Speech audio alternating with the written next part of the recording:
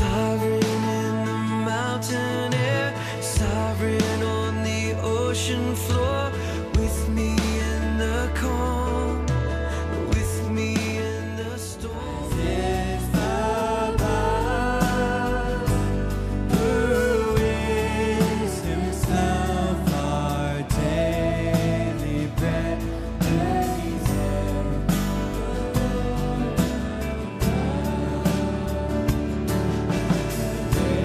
living water satisfy the thirsty in our rise. We'll take the cup of kindness, take all glory to Christ. All glory be to Christ our King. All glory be to Christ. His rule and reign will ever sing. All glory be to Christ. All glory be to Christ our King. All glory be to Christ. His rule and reign will ever sing. All glory be to Christ.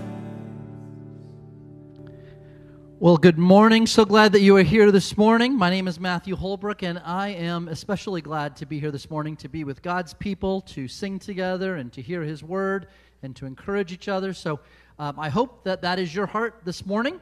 And above all, we want you to know this morning that we are a Christ-centered community intent on proclaiming the gospel, making disciples, and sacrificially serving Jesus.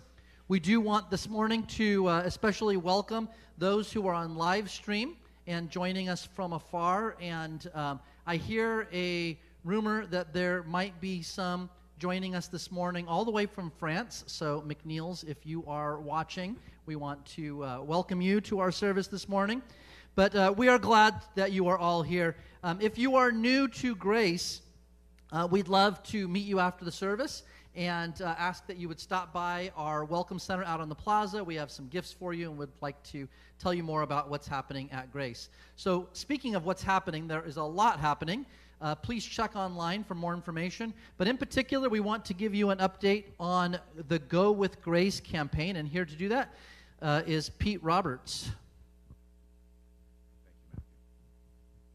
Good morning, everybody. And I am pleased to announce to you that the campaign, the capital campaign, is going surprisingly well. And I've got some numbers for you. And there were numbers up on the board there that weren't correct, but here is where it is as of today. You know, we had a $300,000 matching program going for the first, I think it's 6 weeks of our campaign, and today is the last day to give on that. So if you write a check today or you give online, if the check's dated today, we will count it.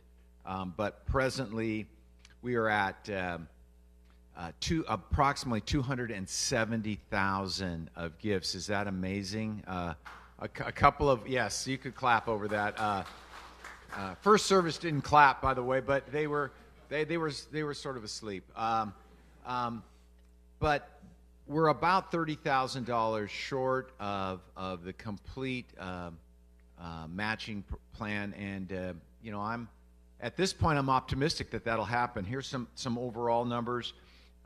With the receipt of that gift, and the matching, it looks like this fall we will have on hand to write checks, probably about $1,200,000. That's what we have to do this building. Is that incredible? We have a soft number for completion that is $1,700,000. We have gifts that are pledged of another $125,000 that have not been received.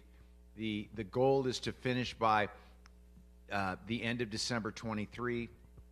And that leaves us about $360,000 to collect and receive in the next 16 months. And I'm optimistic that we can do that. Amen? Amen. Thank you so much for your giving. Yeah, Pete says that it is going surprisingly well. That's like saying we read the Bible and it's surprising that God parted the Red Sea, or manna came from heaven, or Lazarus was raised from the dead, or Jesus raised from the dead. We worship a God who does surprising things. So anyway, thank you, Pete. If you are interested or are already helping with our tech team, we want to encourage you to go to a tech team meeting immediately after third service. And so again, that's for anybody who is already involved or would like to be involved in technology ministries here at Grace. And lastly, for this morning, just want to let you know that we have a healthy biblical counseling ministry here at Grace. And for anyone who is looking to receive some help from a biblical counselor, the best way to do that is to go through our intake process by filling out an online form, and this will allow us to best serve you and connect you with someone who can be helpful. So we want to make you aware of that. If you would, please stand with me as we begin our time of worship together. I'm going to be reading from Psalm chapter 62, verses 1 and 2. Psalm 62, 1 and 2. And it says, "For God alone my soul waits in silence. From him comes my salvation. He alone is my rock and my salvation, my fortress. I shall not be greatly shaken." And Lord, we come to you this morning acknowledging that you alone are our rock. You alone are our salvation. You are our fortress. And so, God, may we rest in the reality of all that you are, and that we would come and worship and praise you in the midst of a chaotic world, knowing that you are our firm foundation. And so allow us not to be shaken, but to sing with hearts that extol Jesus Christ. And we pray this in Jesus' name. Amen.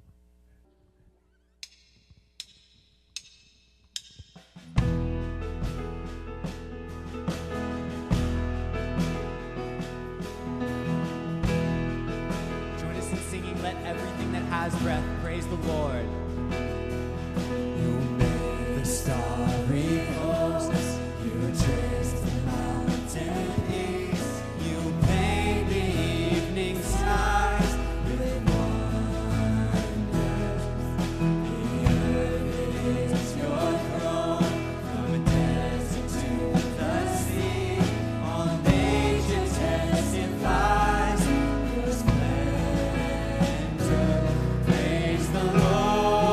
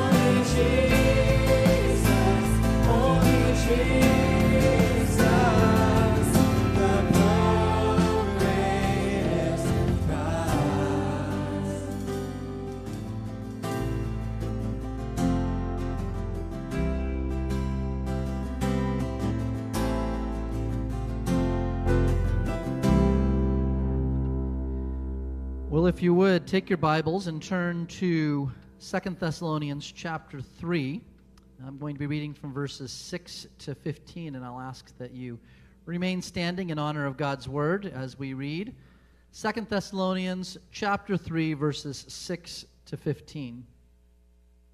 And it says, "Now we command you, brothers, in the name of our Lord Jesus Christ, that you keep away from any brother who is walking in idleness and not in accord with the tradition that you received from us.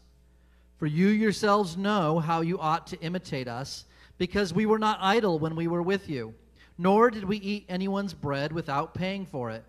But with toil and labor we worked night and day, that we might not be a burden to any of you. It was not because we do not have that right, but to give you in ourselves an example to imitate. For even when we were with you, we would give you this command: if anyone is not willing to work, let him not eat. For we hear that some among you walk in idleness, not busy at work, but busybodies. Now such persons we command and encourage in the Lord Jesus Christ to do their work quietly and to earn their own living. As for you, brothers, do not grow weary in doing good. If anyone does not obey what we say in this letter, take note of that person and have nothing to do with him, that he may be ashamed. Do not regard him as an enemy, but warn him as a brother." And you may be seated. This morning, there's a couple of things we want to touch on before we pray for our service. And the first is we want to welcome our newest members to Grace Church of Orange. Luke and Allison Womack are our newest members, and they're sitting right up here on the front. So we want to welcome them. And in addition, kind of bonus, and by the way, we don't do this for all new members that you have to write a song, but Allison is going to be singing a song for us this morning. This past spring, we were able to host a songwriting workshop with Matt Papa, who has written many of the songs that we sing here at Grace. And Allison was a part of that workshop. And so this morning, along with her husband Luke, she's going to sing us the song that she wrote that weekend. And I have now heard that song a few times. And I can tell you it is already one of my favorites. I think it's fantastic. And I know it's going to be a blessing to all of you this morning. So thank you, Allison and Luke. We are looking forward to that here this morning. Also, we want to highlight that we want to be praying for Nate and Kayla Perry, who are missionaries that we support in the Horn of Africa, doing medical missionary work. They are here with us this morning. They are with the Life Builders class right now in this hour, but if you see them, be sure to welcome them, but we want to pray for them this morning. And so let's go ahead and pray now together.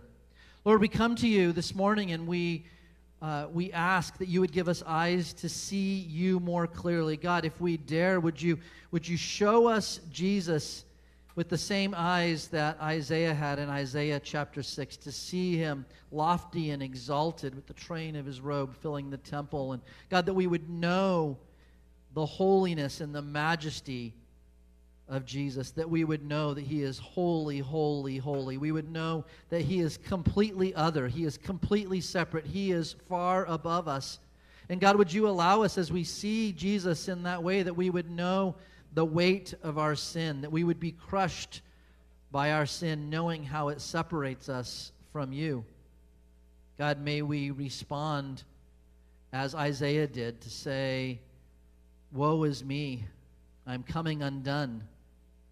God, that we would know that sin, but God, that we would turn and that we would know our Savior, and that we would know he has conquered sin, that he died for our sins, and that he rose again, proving to be victorious over sin. And so, God, we don't have to be under the weight of that sin, but we can live in joy of knowing that we are freed from sin, that we are freed from the bondage of sin, God, that we are freed from the penalty of sin. And so, God, let us know that more this morning. God, let us respond to that reality with great joy and worship, and that we would praise the name of Jesus, that it would be genuine and coming from the deepest parts of who we are. And so we thank you this morning for Jesus. And for those who might be here this morning that don't know that reality, God, would you let your word ring forth this morning? Let the gospel be true. Let Jesus be magnified, and would you use the power of the gospel to change hearts and to bring dead spirits to life, to worship and praise the one who has conquered sin on our behalf. And so let these realities be extra true this morning. God, thank you for Nate and for Kayla and their desire to make Jesus known even in difficult places in the world. And would you empower them, encourage them, strengthen them? We pray for them as they are expecting a baby soon, that you would give them health. And God, above all, that your name would be magnified in their lives and through their ministry. And so we thank you for them. Thank you for this morning, and do your work as your word goes forth this morning. We pray in Jesus' name. Amen.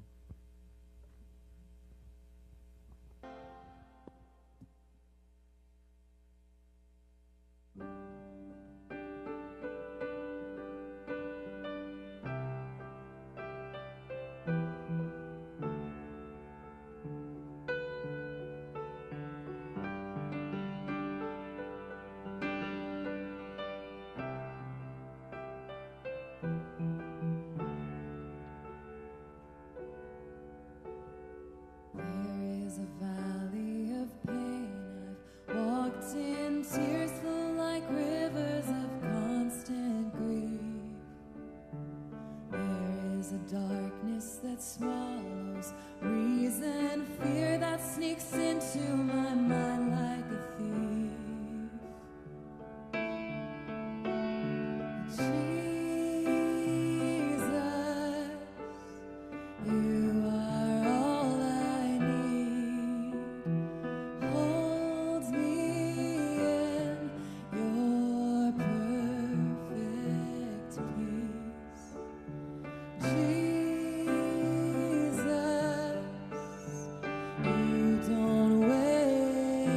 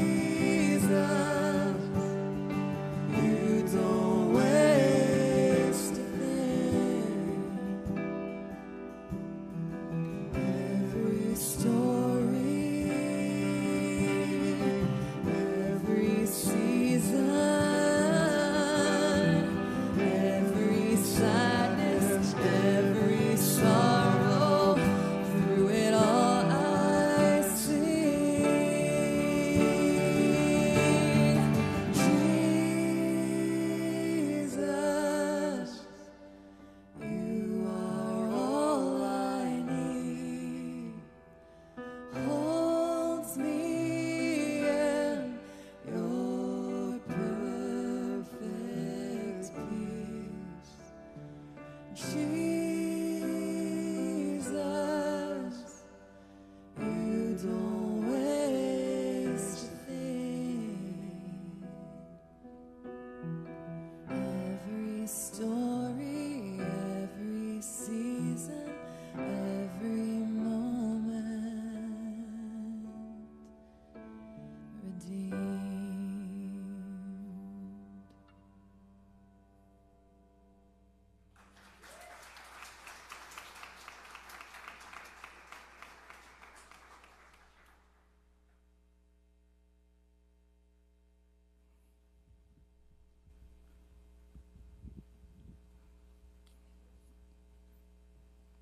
Thank you, Allison and Luke.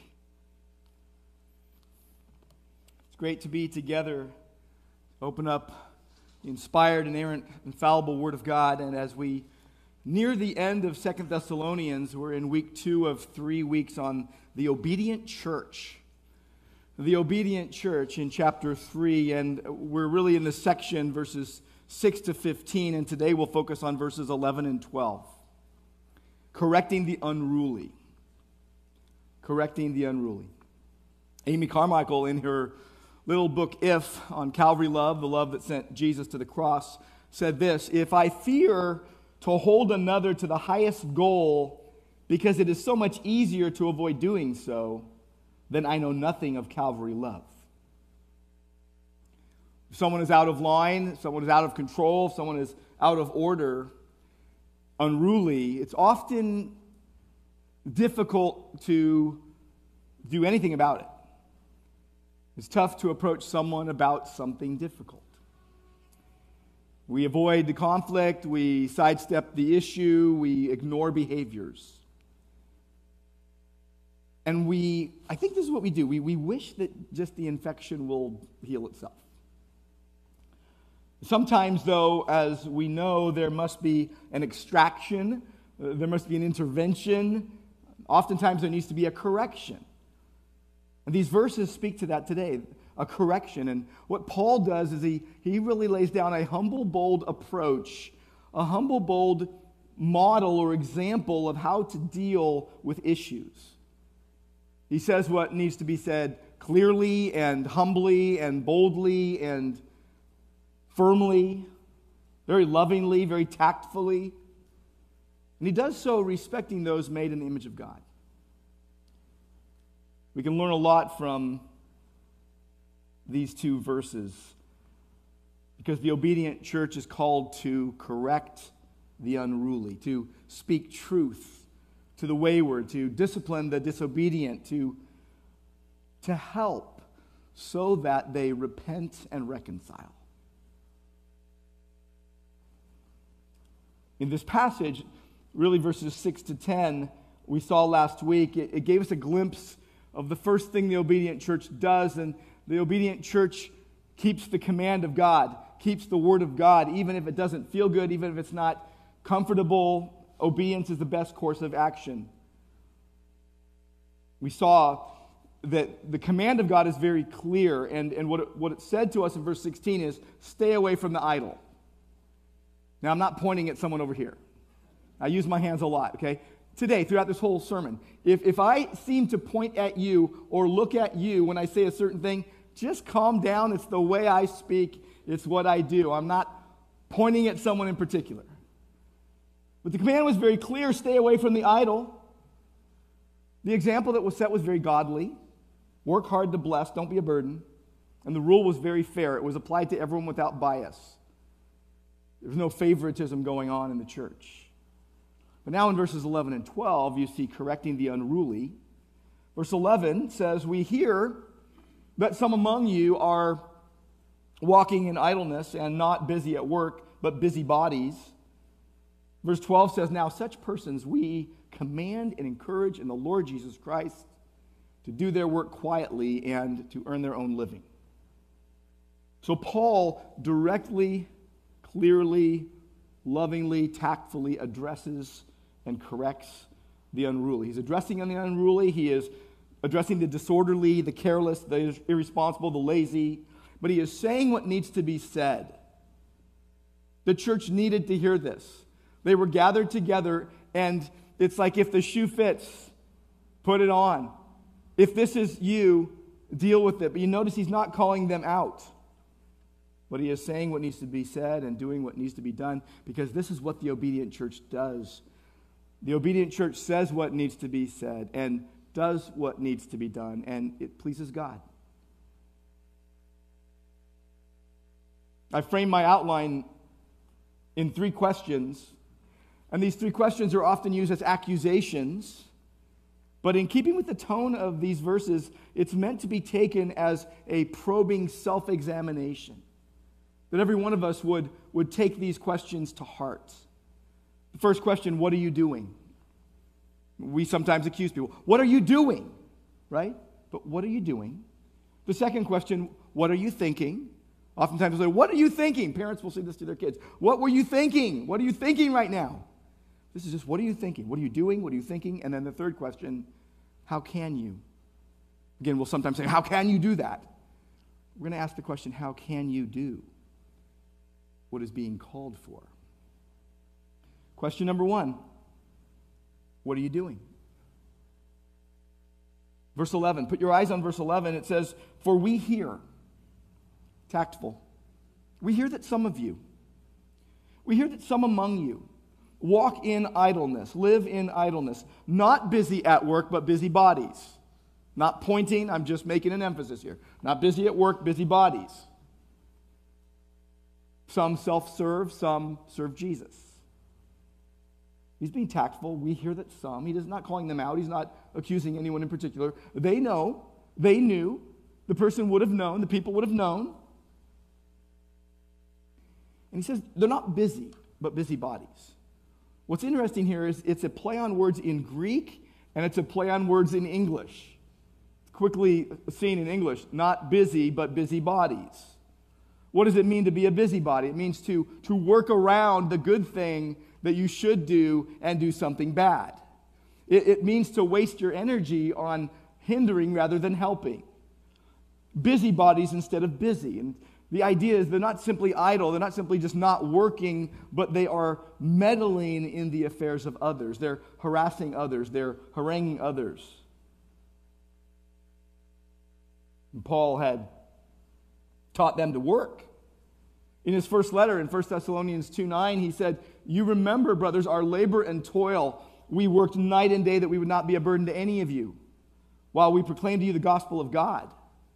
In that same letter, in chapter 4, verse 11, he says, make it your ambition to lead a quiet life and to attend to your own business and work with your hands, just as we commanded you. In those days, there were some people that sold all they had and went and lived up on a mountain and said, we're going to wait till Jesus comes back. Well, I'm sure you can guess what happened. After a while, they had to come down off the mountain, go back into the city, and figure out what to do for the rest of their life. Here, what we're finding out is that the second letter is being written, and the issues, some of the issues had gotten worse, and that some people were still not willing to work. And in case you say, well, so they're not willing to work, we'll pick up the slack. What you need to know is how serious being an idler or being idle or being a busybody is to God. In 1 Timothy chapter 5 and verse 13, Paul is talking about people that are doing evil things, and he says this, he says, they learn to be idlers. And they go about from house to house, and not only idlers, but also gossips and busybodies, saying what they should not. They're being destructive, they're being harmful. Proverbs 16:28 says, a dishonest man spreads strife, and a whisperer separates close friends. Peter told the church this in 1 Peter 4:15, let none of you suffer as a murderer, or a thief, or an evildoer, or as a meddler. Meddler, idler. That's in the same context. I like to picture the meddler like an annoying mosquito. I think it's because I'm Italian, or maybe just because my blood is really sweet. I have been a mosquito magnet my entire existence. I was a walking mosquito bite several times when I was a kid, and I've been getting bit now a lot recently, and they go for the ankles now. I don't know what's going on. They've changed their tactics. meddler is like an annoying mosquito or even like a fly. The other night, I killed 5 flies in our kitchen, and there was still one buzzing around. How annoying. How unwanted, how unwelcome, how uninvited. That's the meddler. The one who refuses to do anything of value, who says, you know what, I'm not going to do something to help people. I'm going to cause a ruckus. They insist on meddling. They bother, they harass, they harangue. They hinder fellowship by selfish choices. These purveyors of idleness, they decide to be pesky and perturb others. And the difference is like if you're invited over to someone's house and they're going to show you hospitality, or you just show up at their front door and say, I'm in charge, I'm going to tell you what to do. I'm moving in. I'm going to impose my will on you. It's the difference between hospitality and being held hostage, and the meddler holds you hostage. I don't know how many times I've said this, and I've tested it by Scripture, and you can test it yourself, but scripturally, you can't be truly worshiping and sinning at the same time knowingly. You can't be doing, evil things and good things. You can't be worshiping God and sinning. And the same is true with working and being idle. You can't work and be idle simultaneously. You might look like you're working, but you might be being nefarious and doing some idly things and hurting other people. And what happens is you hold people hostage. You need to work hard. You need to work hard not just to work, but whatever roles and responsibilities and gifting God has given you, whatever vocation, whatever calling, a believer knows is initiated and empowered, enabled by God. Whatever gifting, don't be self-willed, don't be self-focused. Don't hold the church hostage, insisting what you will do. Be hospitable, love everyone. I've said this so many times, but I think it bears repeating often. When you're coming to fellowship with the body of Christ, you should think to yourself before you ever show up, I am going to love everyone, and I am going to be a blessing. I'm not going to give a thought about myself and what I think I need, but I'm going to decide ahead of time that I'm going to bless people with no agenda, but I'm going to work for the benefit of others. That I'm going to be Christ-centered, that I'm going to help, that I'm going to not hinder. And what will happen, what you'll notice is if you're living this way, and so many people I know live this way, and Grace Church I think is a good example of people living this way, is that when you're Christ-centered and you help and you don't come in with your agenda, what you'll notice is that the community confirms your calling and gifting. That you won't need to tell everyone what your ministry is. They'll tell you. Because you're operating in a healthy way, you're a contributor, not a consumer, and so when you ask the question, what am I doing? Am I serving myself or am I serving Jesus? Am I being an idle meddler or am I being a redemptive helper? Some people serve themselves. What you need to do is work to serve Jesus and bless others. And verse 11 just teaches us this. There's some among you that walk in idleness, not busy at work. We're to be busy at work. We're to be busy doing things that are good.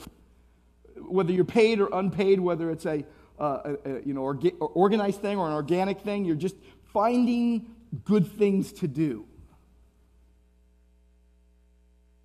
Work to serve Jesus and bless others. And the second question is, what are you thinking? And I want you to look at verse 11 again, because verse 11 really starts, what's happening there starts in the heart, starts in your thoughts. Look at verse 11 again. For we hear that some among you walk in idleness. Not busy at work, but busybodies. They're walking. The idea is living. This is the pattern of their life. They're making steady progress in a certain direction. You're either going in a good way or you're going in a bad way. Most people are not going sideways that way. They're just going in a good direction or a bad direction.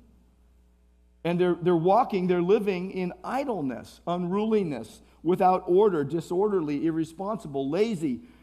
And their behavior causes a ruckus, causes disorder in the church. These same people in the Thessalonian church were spreading gossip in the church. They had time on their hands, treachery on their tongues. They were in defiance of good order. They were like soldiers refusing to obey orders. They evaded their responsibility. And the answer was, in 1 Thessalonians 5:14, admonish them. Admonish the unruly. Because actions start in your heart and mind.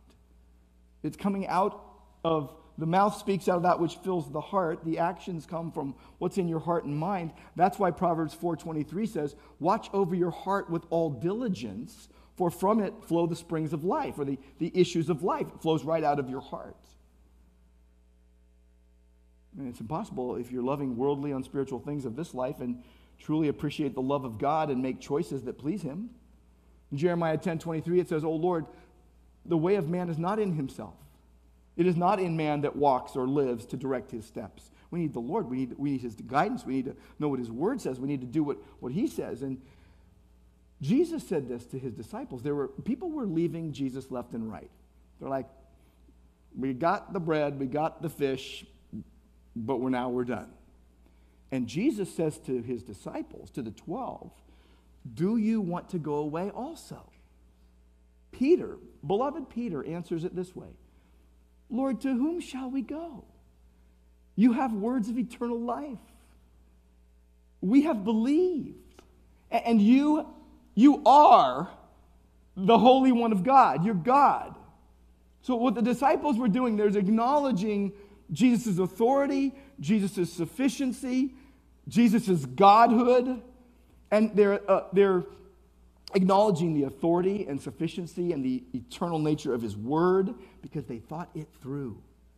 They're thinking it through. And they're saying, this is what we're going to do. Jesus is God. He's our authority. He's our sufficiency. His Word is sufficient. His Word is authoritative. It's eternal. They thought it through, and so they continued on. After He arose, after He died and was buried and arose, and He ascended to the Father, and He sent the Spirit, they knew that the triune God was with them forever, and they continued on. They kept thinking it through. They knew God cares. They knew God knows. They knew God is involved, working all things together for good to those who are called according to His purposes. And so they continued on. They were thinking in the way of God. In Romans 12, verses 1 and 2, and it's built on Romans 1 through 11. And it says this, I appeal to you, therefore, brothers and sisters, brethren, by the mercies of God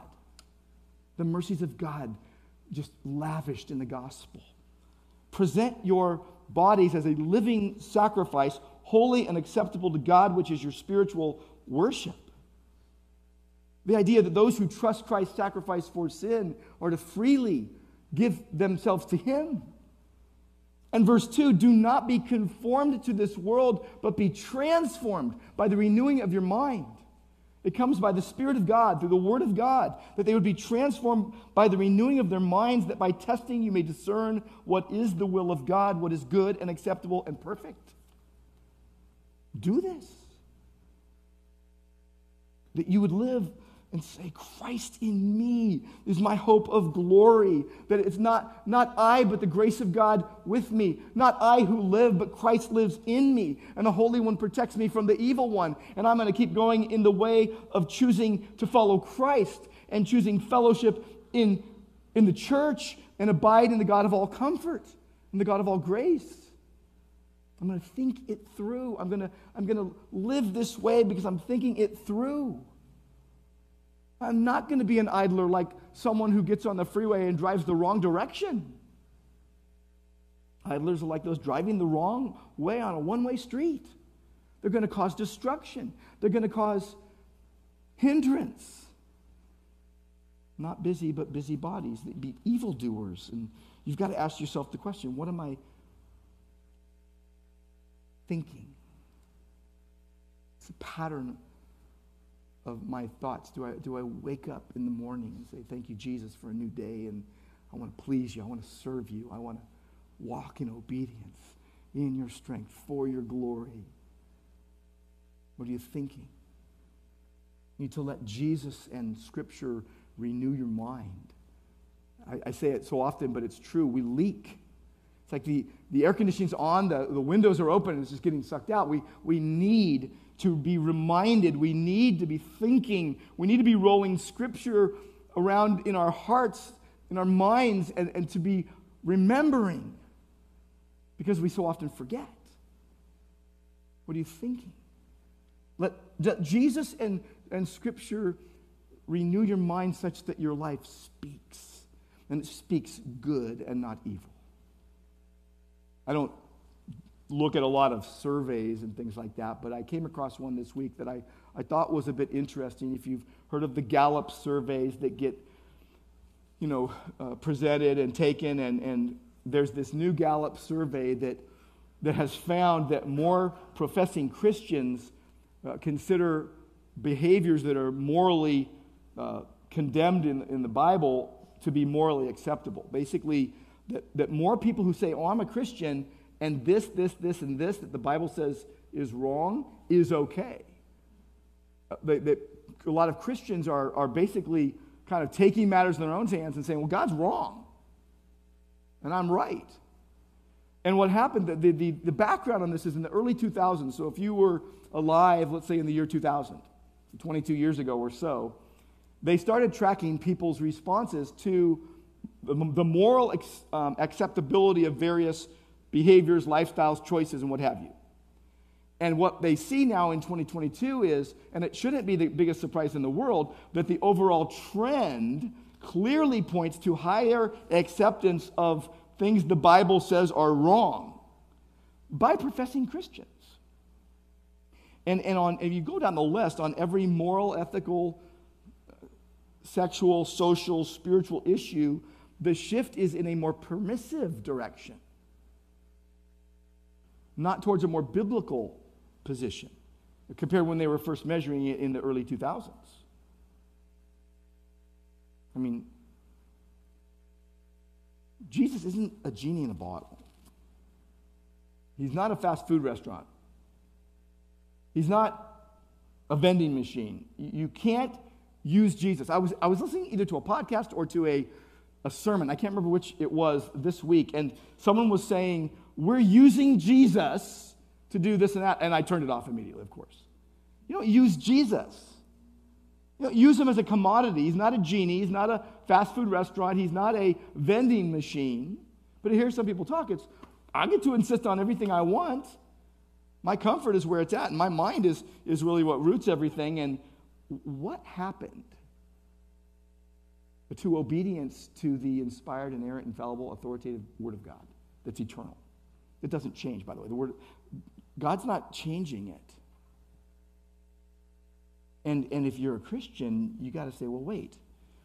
Jesus is with me, and he expects me to follow his word and to rely on his power to obey him. And I'm not supposed to coddle my feelings and give an excuse for bad behavior. And what this passage is telling us is that sometimes when professing Christians behave badly, there needs to be, like verse 6 says, a withdrawal. There needs to be not having fellowship. We'll see in verse 14, an admonishment. Admonishment. I'm afraid to point right now. Someone's going to think I'm talking about them. Someone on the live stream, they're like, wow, he looked at me, Yeah, I'm looking at you right now. Hello. Thanks for being here with us. I'm glad you're here. Paul does what we're afraid to do. Sometimes it is necessary to say something good to those who are doing bad. And we have a tendency to not do that. Sometimes it's necessary to say something good to those who are doing bad. And here Paul sets the example and addresses it. He gets to the heart of the matter. And here's how he says it. Settle down and eat your own bread. Like, whoa, wait, what? So I'm supposed to settle down and eat my own bread. What? Sourdough bread? Rye? A bagel? A croissant? A little cinnamon swirl? I mean, what? Settle down and eat my own bread? What does that mean?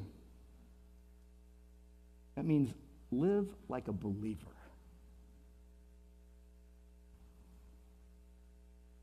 Live like a believer.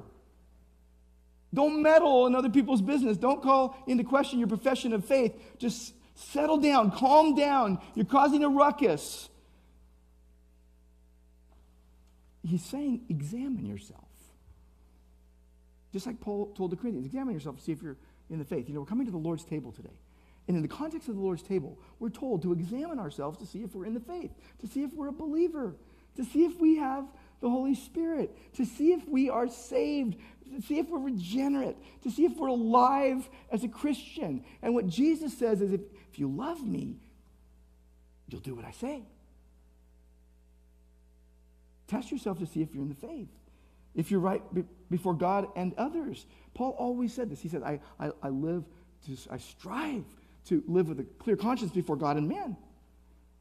I want to serve Christ in everything.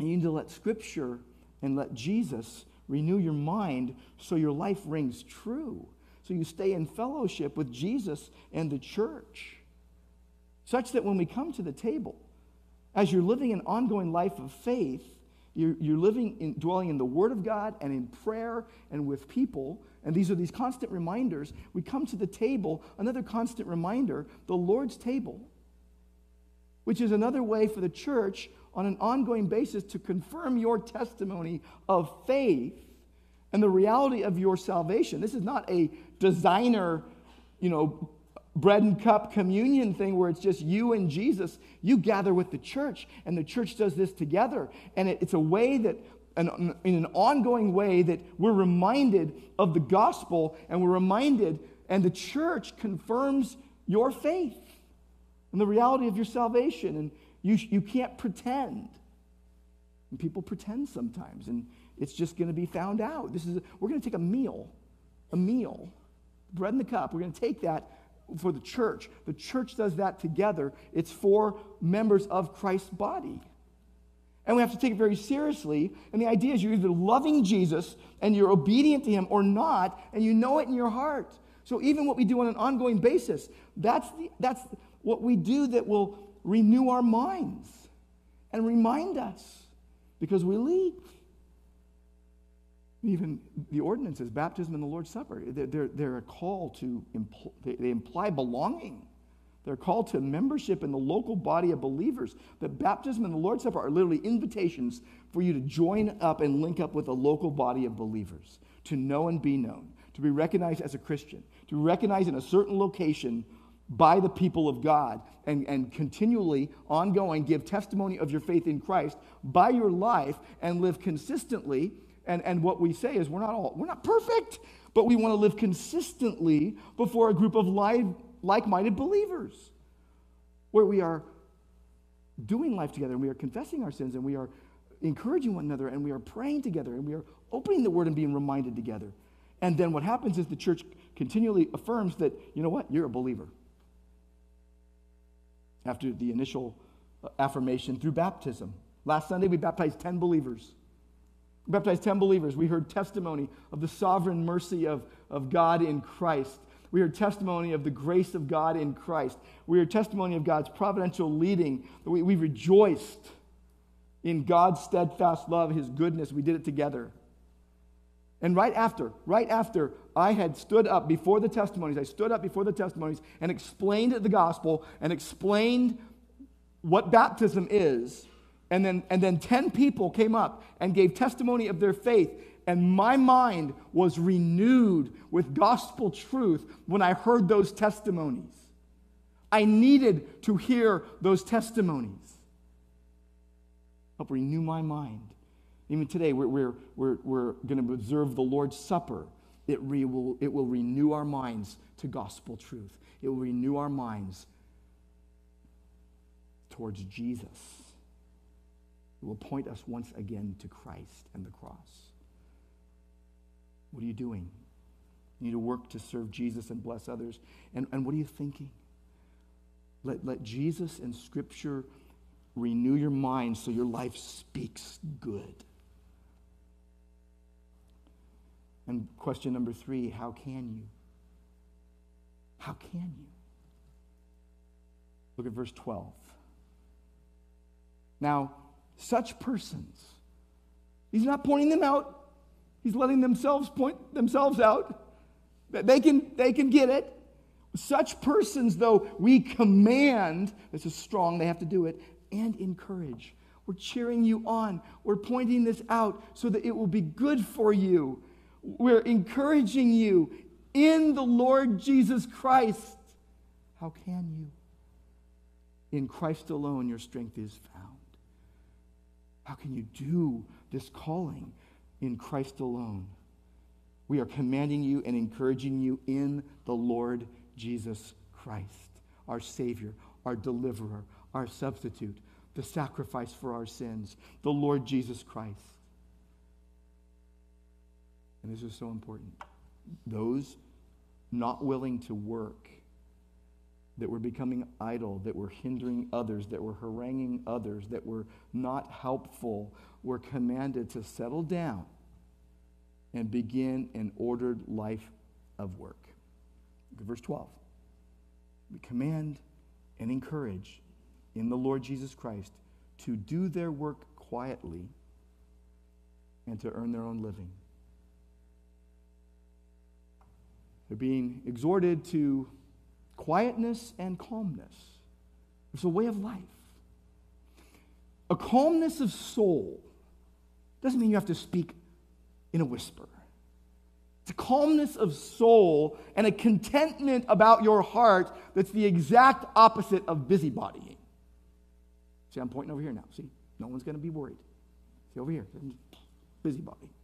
Putting all the busybodies over here, okay? I'm not trying to point you out. I'm not saying you're a busybody. Make eye contact. That's the way I preach. I look at you because you're people. You're real. I don't want to preach to an empty room. They're being exhorted to quietness and calmness, which is the exact opposite of busybodying and idleness. Those that are busybodying and idle are the most miserable people on earth. And they want others to be miserable with them. But when you serve the Lord with gladness, I got a message this morning. I reached out to our Cambodia team, Simon and Brittany and Tony, and I said, how are you doing? We're praying for you. And here's what I get back. We're doing well. God is blessing. And we are serving with the joy that only comes from Jesus. They're not meddling. They're not idle. They're rejoicing in Christ. Serving the Lord with gladness. Psalm 100, verse 2. That's why Proverbs 16:3 says, commit your work to the Lord, your plans will be established. You don't want to be like the fool. You don't want to be foolish. If Ecclesiastes 4:5 and 6 says, the fool folds his hands, literally, I'm going to not work, I'm just going to do things to mess people up. I'm going to cause a ruckus. You know, last week it was all about my tooth. This week it's all about a ruckus. There are kids that take notes. I hope all of you take notes when you're hearing a sermon, you know, or at least take notes in your head. And there's kids that come up to me after I preach and they say, you said Jesus, 350 times. I'm like, yes. But I guess ruckus is the word, because I've said it a bunch of times today, but I think you get the picture. The fool folds his hands and eats his own flesh. He destroys himself and hurts others. But better is a handful of quietness than 2 hands full of toil and striving after the wind. Paul told Timothy, he said, we would pray that we would lead a peaceful and quiet life, godly and dignified in every way. It takes you thinking and choosing to live a life that is godly and dignified in every way. Not perfect, but being perfected, being preserved, being sanctified. When you pray the Lord's Prayer and you come to the phrase that says, give us each day our daily bread, that's after you've said, our Father in heaven, hallowed be your name. Holy is your name. Your kingdom come, your will be done on earth as it is in heaven. You want this. You live this. And by the way, it's a clear command. It's an exhortation and an encouragement to do it. To get busy. To don't be a busybody. Turn with me to Ephesians 4 in your Bibles. In Ephesians chapter 4, I want to dwell in these verses, just run through these for a few moments. It's something I keep coming back to a lot. And we're going to look at Ephesians 4, verses 25 to 32. I'm going to start reading. Therefore, having put away falsehood, let each one of you speak the truth with his neighbor. By the way, this is, you're showing like, here's ruckus builders changing their ways, okay? And here's people wanting to help rather than hinder. So, put away falsehood. Let each one of you speak the truth with his neighbor. For we are members one of another. We're in the body of Christ together. Verse 26, be angry and do not sin. Don't let the sun go down in your anger. Don't start the day, don't finish the day with an angry disposition. Don't let things be unresolved. Verse 27, give no opportunity to the devil. Don't be in league with the devil. Verse 28, let the thief no longer steal. If you're stealing, stop it. And don't just stop stealing, do something good. Rather, let him labor, work hard, doing honest work with his own hands, so you may have something to share with anyone in need, that you will be able to help, that you will be able to bless. Verse 29, let no corrupting talk come out of your mouths. Don't let rotten, putrid words come out of your mouth, but only such is good for building up. You're helpful, not hindering, as fits the occasion, that it may give grace to those who hear. And do not grieve the Holy Spirit of God, by whom you were sealed for the day of redemption. And then let a bunch of things go that are causing you to be an idler or a meddler. Let all bitterness and wrath and anger and clamor and slander be put away from you. Let it go, along with all malice. Be kind to one another, tender-hearted. Now we're in the way of Christ. Tender-hearted, forgiving one another as God in Christ forgave you. Remember the gospel. Think it through. Get busy. Don't be a busybody. Idleness leads to idolatry and sinful folly. Find something redeeming to do. Find something constructive to do. When I was a kid, this is going to be probably really hard for some of you to grasp. But I was kind of rambunctious. And my mom would say, Michael, that's my name, Michael. She'd say, Michael, find something constructive to do rather than destructive. Find something constructive to do. You need in your life, professing believer, to find something constructive to do, to find something to help other people, to find something that you wouldn't hinder people with, because your choices have consequences. The choices come from ideas. In his book, The Consequences of Ideas, R.C. Sproul spoke of dangerous thoughts and foundational thoughts. And the dangerous thoughts don't lead you anywhere good, and the foundational thoughts are building blocks for life. The Word of God contains those basic building blocks of life, those foundational thoughts. And I think we would all be wise to examine ourselves and to think, how can I do this? Socrates said that the unexamined life is not worth living. Thoughts can cause you to examine your actions before they happen. It hold you back from messing someone up. I think I said it before, but I think it's always safe to assume that whatever we find in the Bible maybe, probably fits someone in the body without pointing fingers. Some among you. Well, why don't we all do this? Why don't we all take it to heart? Why don't we all take this passage to heart together? Every one of us. Just take it personally. And consider with me 6 ways to live like this. 6 ways to live like this. Let's all take it to heart. Can we do that together? Are we good? All right, let's do that. Number one. Here's a way to live this. Live consistent with a claim to godliness. Live consistent with a claim to godliness. You work honestly, work conscientiously. Now think about the way people are working, even at like paid jobs right now. People are doing hybrid work. People are doing fully remote. It's a dynamic that has caused a lot of companies to go, this is tougher to stay on point when everyone's remote. They're surfing rather than working. No, downside of boundaryless work is what I would call it. Boundaryless work is requiring employees to realize, we got to find a more intentional way to connect with our workforce. So they're actually doing their work. You think of volunteer work. I mean, most of you are volunteering in some way to serve Christ and the church. And there's a downside to that is that a lot of people who volunteer say, hey, I'm in charge of that. I'm independent. I'm unaccountable. I never found that in the Bible. Our sin finds a way to break out. And we all know whether you're getting paid, whether you're a volunteer, or whether it's an organic work or organized work, whatever it is, whatever you find to do, you can look busy but not really do much good. And you could still be causing a ruckus. Even if you look busy, you could even still be not helpful. And you've got to find something good to do, and you can't pretend. way back in the day, one of Angela's baby showers when we were having babies, maybe it was when Sophia was a baby. I don't remember. Sophia, what are you, 19 years old now? Yeah? Okay, so that's a long time ago. And someone gave Angela at one of these baby showers a squirt gun.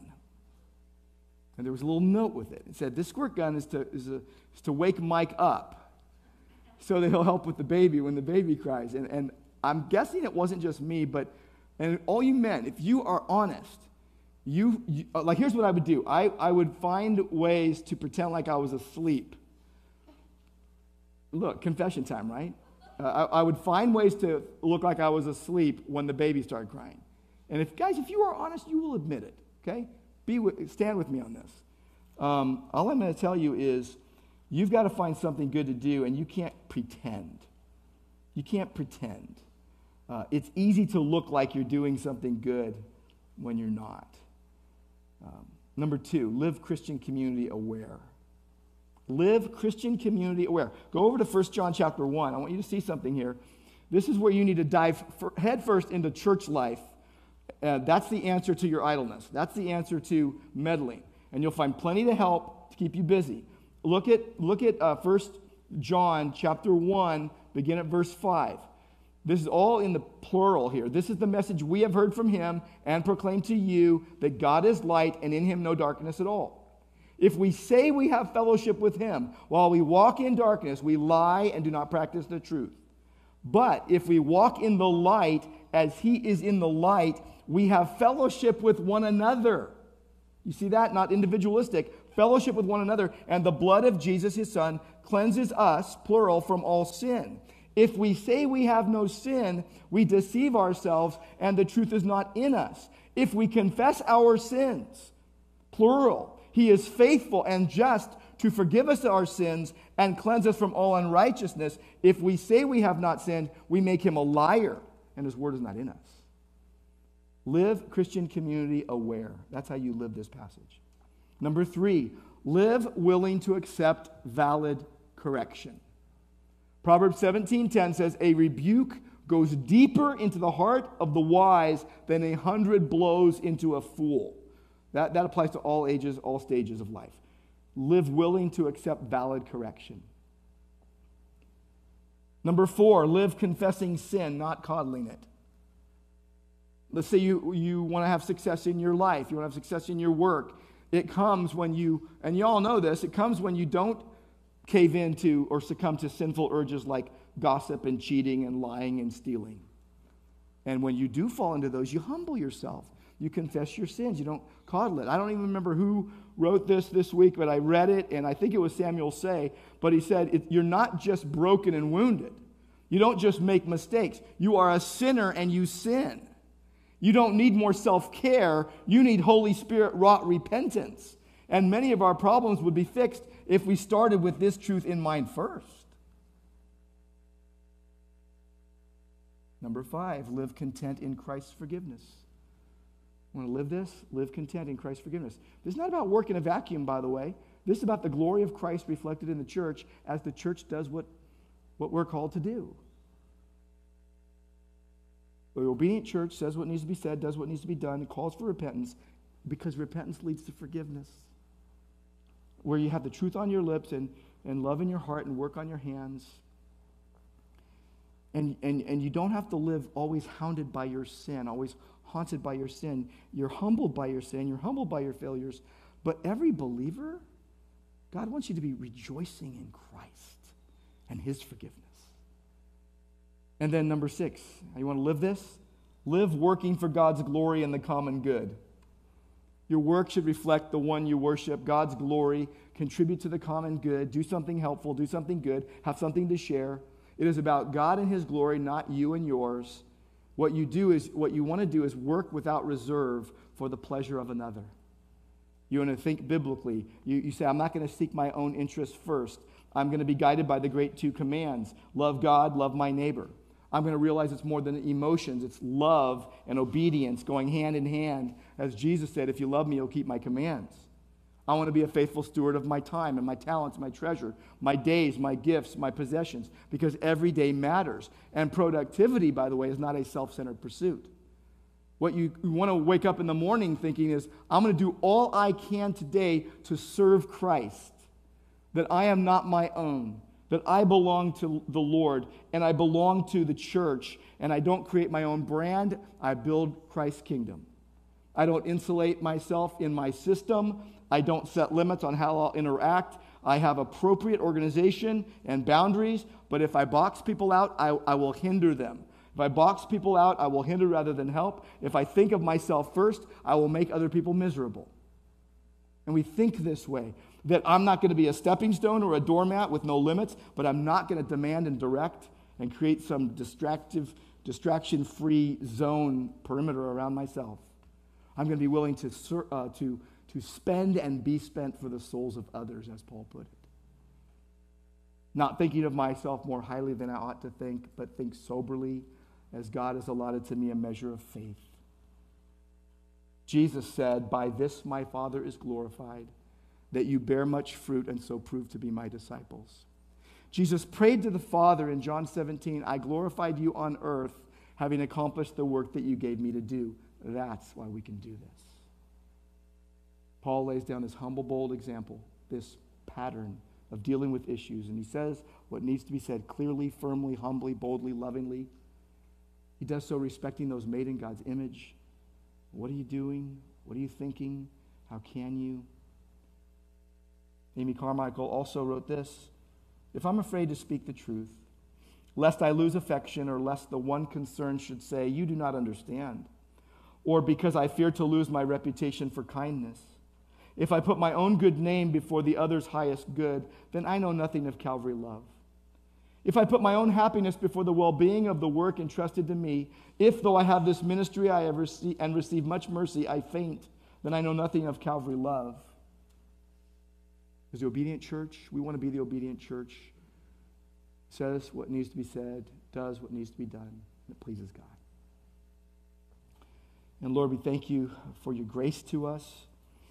Thank you, Lord, for your goodness. We pray that you would produce in us such praiseworthy work that we serve your interests and reflect your glory and contribute to the common good. And we pray in Christ's name. Amen.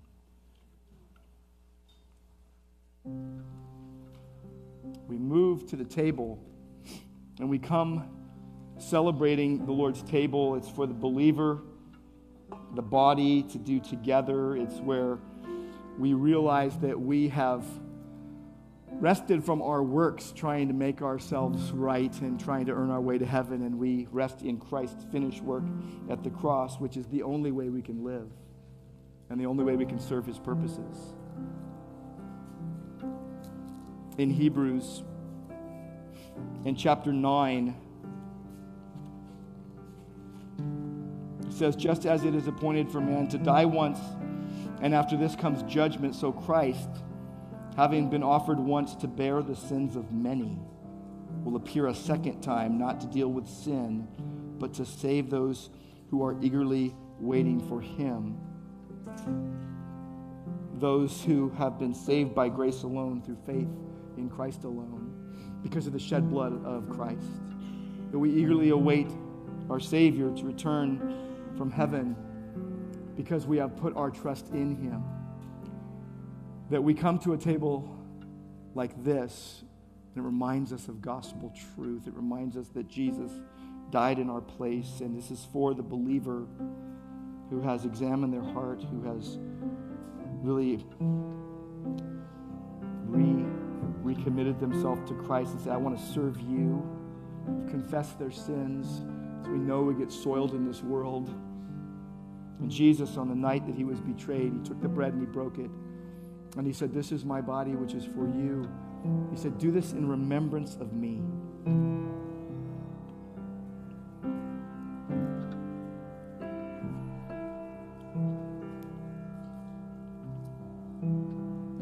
And after supper, he took the cup. He said, "This is the new covenant in my blood." This covenant, this unilateral covenant that Christ keeps, because we can't keep covenant with God, that God saves of his own good pleasure, his own good will, his own good purposes. And Jesus said, this cup is the new covenant in my blood. Do this as often as you drink it in remembrance of me.